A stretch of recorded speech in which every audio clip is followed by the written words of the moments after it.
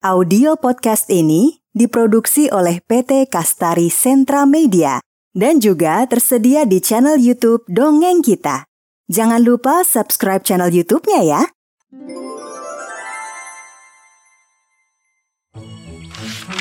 Alkisah, terdapat sepasang suami istri yang sedang mendambakan seorang anak yang hadir di tengah keluarga mereka. Kenapa kita belum juga dikaruniai anak ya? Padahal aku sangat ingin mempunyai anak. Istriku, aku juga ingin sekali mempunyai anak. Tapi kita harus tetap bersabar dan selalu berdoa. Setelah mereka sabar menunggu, akhirnya sang istri hamil. Sang suami terlihat senang sekali mendapat kabar bahagia itu. Suamiku, mungkin ini buah dari kesabaran dan doa kita selama ini. Akhirnya aku hamil juga. Kita akan punya anak, suamiku. Aku juga sangat senang, istriku. Akhirnya akan ada sosok anak yang hadir di tengah keluarga kecil kita ini. Ketika masa hamil, sang istri tampak mengidam-idamkan untuk memakan sayuran sawi yang ditanam di dekat rumahnya.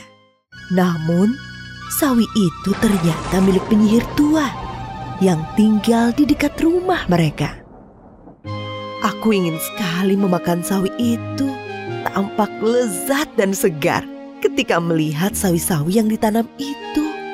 Sang istri mengutarakan keinginannya memakan sawi yang ditanam di dekat rumahnya kepada sang suami. Bolehkah aku memakan sawi yang ditanam di dekat rumah kita? Aku ingin sekali memakannya. Istriku, bukannya aku tidak memperbolehkanmu memakan sawi itu. Tapi itu bukan milik kita, itu milik nenek penyihir. Aku takut dia tidak memperbolehkan kita mengambil sawinya. Tak lama kemudian, kesehatan sang istri memburuk. Terlintas di pikiran sang suami untuk mewujudkan keinginan sang istri memakan sawi milik penyihir tua itu. Kamu harus sembuh, istriku. Kasihan bayi kita kalau kamu sakit. Doakan aku segera sembuh ya, suamiku. Iya, kamu harus makan teratur juga, istriku, supaya lekas sembuh. Rasanya aku ingin membawakan sawi itu untuk istriku. Mungkin keadaan istriku bisa lebih baik setelah memakan sawi itu. Sang suami kemudian meminta izin kepada istrinya untuk pergi mengambil sawi itu. Istriku, demi kesembuhanmu, aku akan memetik sawi itu. Mungkin kesehatanmu akan segera membaik jika kamu memakan sawi itu. Apakah semua akan berjalan baik-baik saja kalau kamu tetap ingin mengambilkan sawi itu untukku? Aku khawatir dengan keselamatanmu, suamiku. Tapi baiklah, aku tidak akan melarangmu. Setelah mendapatkan izin dari sang istri, sang suami beranjak pergi dari rumahnya untuk mengambil sawi itu. Setelah sampai di kebun sawi, sang suami perlahan-lahan masuk ke kebun sawi dengan berjalan mengendap-endap supaya tidak ada yang mendengar. Namun ternyata usahanya gagal. Sang nenek penyihir rupanya telah mengamatinya dari kejauhan. Aku harus mendapatkan sawi itu untuk istriku.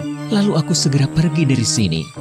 Ketika si suami sedang sibuk mengambil sawi, tiba-tiba sang nenek penyihir tua datang menghampirinya.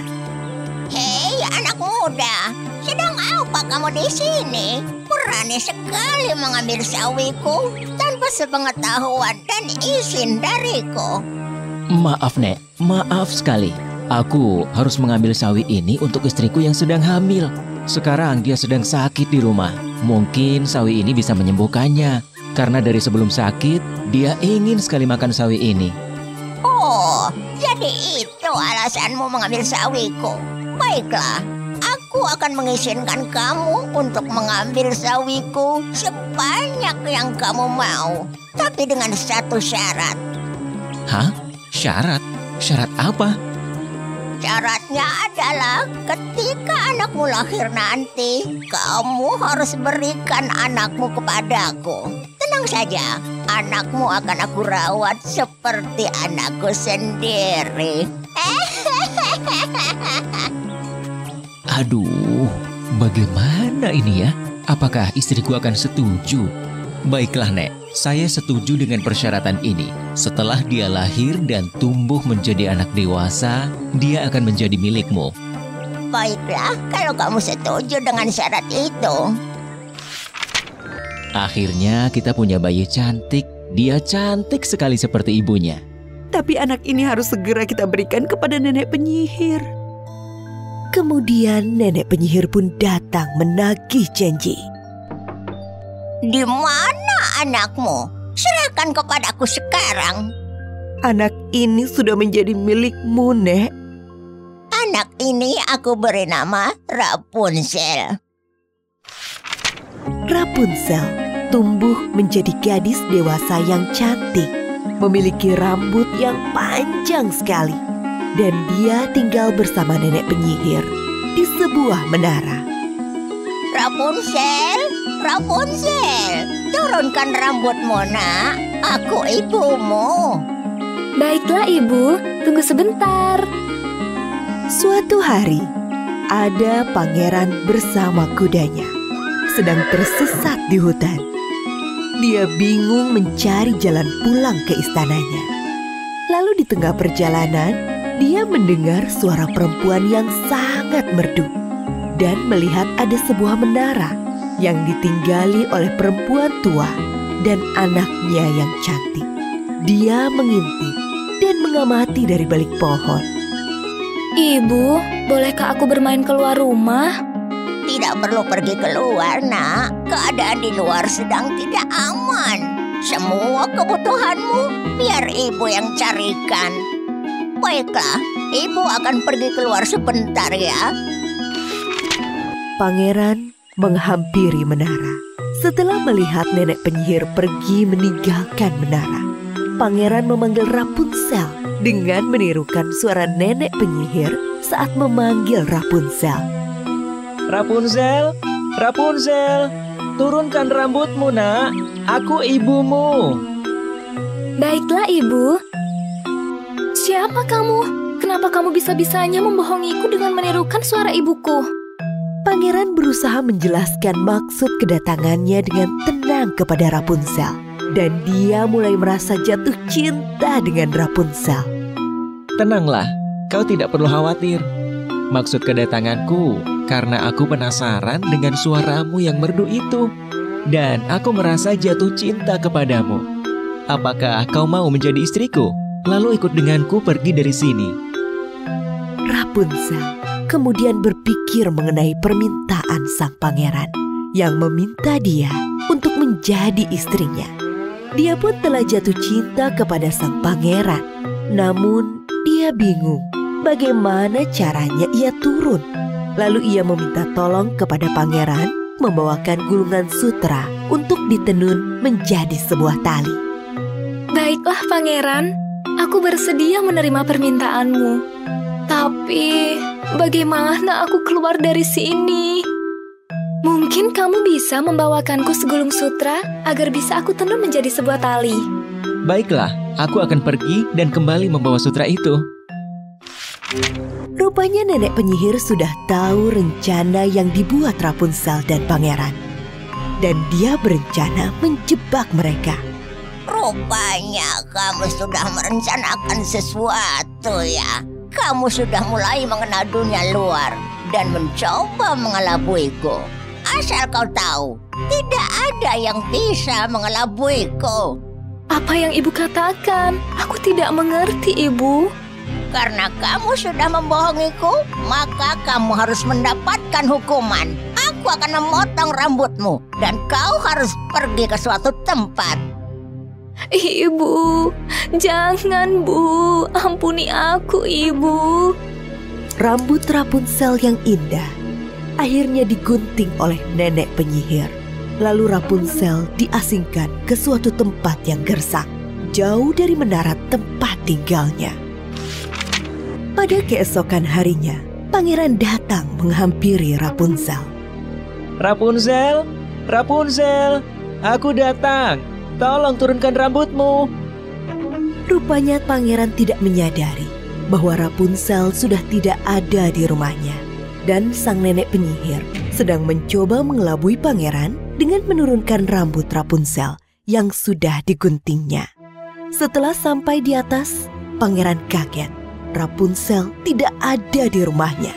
Yang ada hanya nenek penyihir itu. Di mana Rapunzel? Kau bawa kemana dia? Kau mau apa? Kau dan Rapunzel sudah mencoba membohongi aku. Dan sekarang giliranmu yang menerima akibatnya. Pangeran berusaha menghindar dari kejaran nenek penyihir. Namun dia jatuh ke bawah. Dan matanya tertusuk duri yang sudah diberi racun oleh nenek penyihir. Ah, tidak. Bagaimana ini? Mataku tidak bisa melihat. Bagaimana aku bisa menemukanmu kalau aku tidak bisa melihat lagi? Tiba-tiba, di tengah perjalanan, pangeran mendengar suara merdu yang terdengar dari kejauhan. Dan sepertinya dia tidak asing lagi dengan suara itu. Dan dia terus mencari dari mana suara itu berasal. Na na na na na na.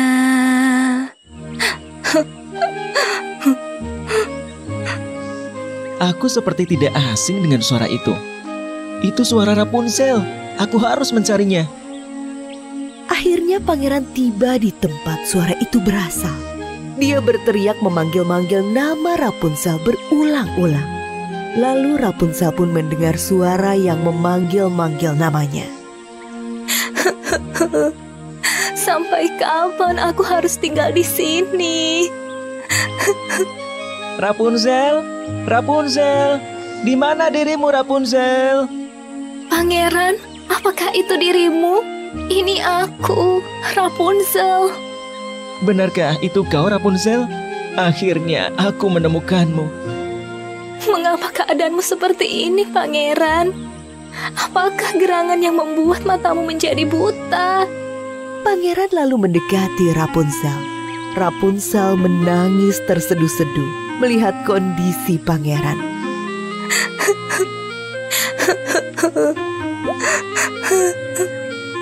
Tanpa disadari, air mata Rapunzel jatuh menetesi mata pangeran. Seketika, mata pangeran kembali seperti sedia kala. Rapunzel, kini mataku bisa melihat kembali seperti sedia kala. Terima kasih Rapunzel. Akhirnya, pangeran membawa Rapunzel kembali ke istana. Lalu mereka menikah dan hidup bahagia. Sementara sang nenek penyihir diketahui telah meninggal dunia. Lalu Rapunzel kembali dapat berkumpul dengan orang tua kandungnya yang telah terpisah sejak lama.